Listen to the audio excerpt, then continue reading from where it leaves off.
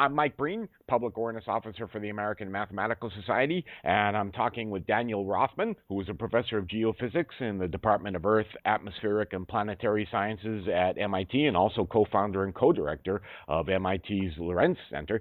And we're talking about research that Dan's done, pretty exciting research, actually, tracing the causes of a huge extinction. So, Dan, can you tell us about it? Yes. So, by way of background, geologists know that during the last 540 million years, that is the extent in the geologic record of complex life, of multicellular organisms, geologists tend to classify extinctions as the biggest and then others. And the biggest are sometimes referred to as mass extinctions. And there are five great ones, five great mass extinctions. And among those five, the biggest of them all, or the most severe, is widely thought to be the extinction that occurred at the end of the Permian period, just before the Triassic, sometimes known as the Permian-Triassic extinction, or the end Permian extinction. It's the most severe, but perhaps not the most well-known. The most well-known is surely the one at the end of the Cretaceous, and that's the one that resulted in the extinction of the dinosaurs. The extinction at the end of the Permian is thought to have resulted in the extinction of 95% of the extant species at the time. And its cause remains a mystery. While the case of the dinosaurs is often associated with an impact of an extraterrestrial object, all other mass extinctions have not been able to be associated with such impacts. And so it's basically an open question why they occur. And in recent years, there has been a clear association between many of the great extinctions, the mass extinctions, and severe volcanism. Volcanism so severe, for example, that at the time of the Permian, there's roughly 1 million cubic kilometers of magmatic deposits that now cover a large part of Siberia as a result of the volcanism, which lasted at least hundreds of thousands of years, if not more. The extinction itself may have occurred over a period as short in terms of geological time, as short as 12,000 years. That's the latest results coming out of the science of geochronology, which dates the extent of these things.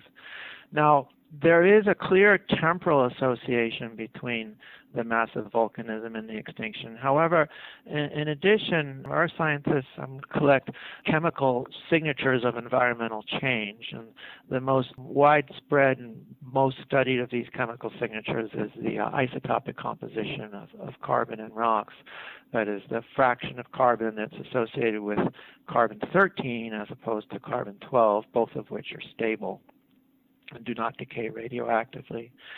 And when the changes in those records are analyzed, what one finds is that it's very difficult quantitatively to associate the amount of change in the carbon cycle, that is, the change in the way that the Earth processed its carbon at the time, with any reasonable expectation for the amount of CO2 that might have come out, the carbon dioxide coming out of volcanoes at the time of the extinction. So there's a temporal association with volcanism, but it's hard to reconcile it quantitatively with the environmental signatures at the time. And the main environmental signature that we have is that there seems to have been a very large amount of carbon dioxide that was basically injected into the oceans and the atmosphere. And so what caused that is to this day mysterious. And our work basically acts to try to explain what could have been responsible for the large increase in carbon dioxide, or the large changes in the carbon cycle at the time of the extinction, which are likely associated with the extinction itself. Now, I can go on forever with this, and I'd just like to know if you have any questions at this point, or if you'd like me to continue. Oh, sure, yeah. You don't have to go on for 12,000 years geologically. So the question is what might have happened? And so the first thing we did was to subject the isotopic records themselves, that is, the clearest signals of environmental change. We looked at them fairly carefully, and what we found was that there is a certain characteristic way in which the isotopic compositions of carbon change. And that characteristic way can then be expressed in physical terms as a flux of carbon into the oceans and atmosphere that is increasing faster than exponentially. So I'll pause now and ask, well, why might that matter? Well, an exponential increase itself would be interesting, and it would suggest a kind of internal instability in the system, specifically a linear instability, one which was sort of going like, dx dt proportional to x. Right? Now, the fact that it's super exponential would mean that simple equation, which I just described verbally, would instead be nonlinear. And so it would be perhaps, for example, like dx dt goes like x squared. And so essentially it's a clue that whatever was disturbing the system was disturbing it nonlinearly. Now, in and of itself, that's perhaps not a huge surprise because, the Earth, if you wish, is about as complex a system as one might imagine, and it would probably be bigger news if it was a linear system, right? But on the other hand, the fact that it's nonlinear has some practical importance for the present discussion. It means that we can use that as a kind of constraint to sort out good hypotheses from bad hypotheses. So to make a longish story short, there's a whole bunch of hypotheses that one can list on the table, but dominant among them being how massive volcanism might work, and the fact that it might result from overpressurization beneath the crust, and the way various volcanic conduits might be essentially spontaneously formed to allow the magma to escape the interior of the Earth. And in that process, what you have is a process of overpressurization, which basically relaxes to something which is less overpressurized.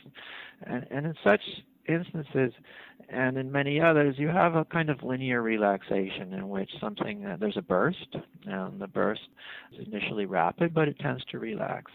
What we have instead is something which is slowly increasing and then increases faster and then increases faster and increases so fast that if it were to go on for a long period, it would reach a singularity or infinity in a finite time.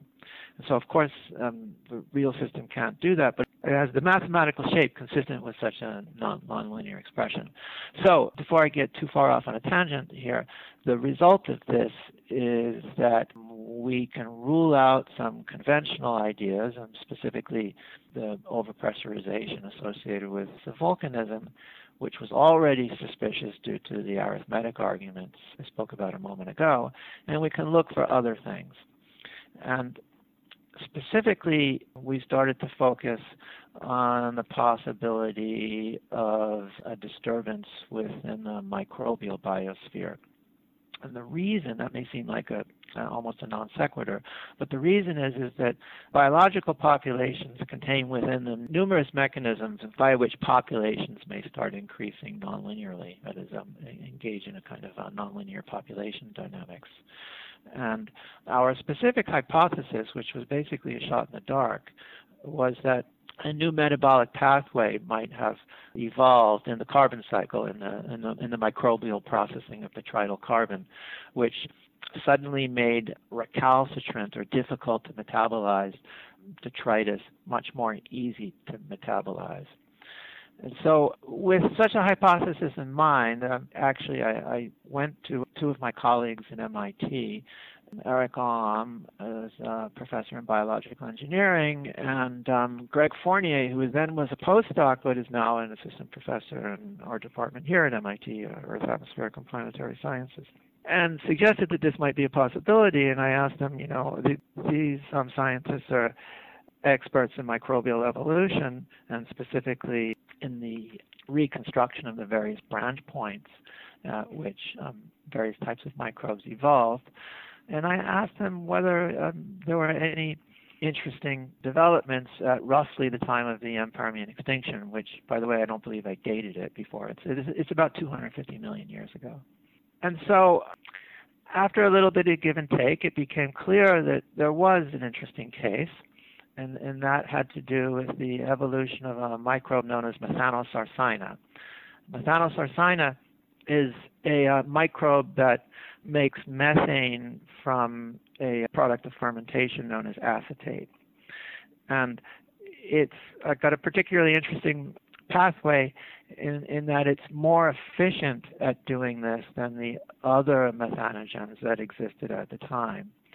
So had there been a supply of organic carbon available for Methanolsarsina to metabolize, it would have had some advantages.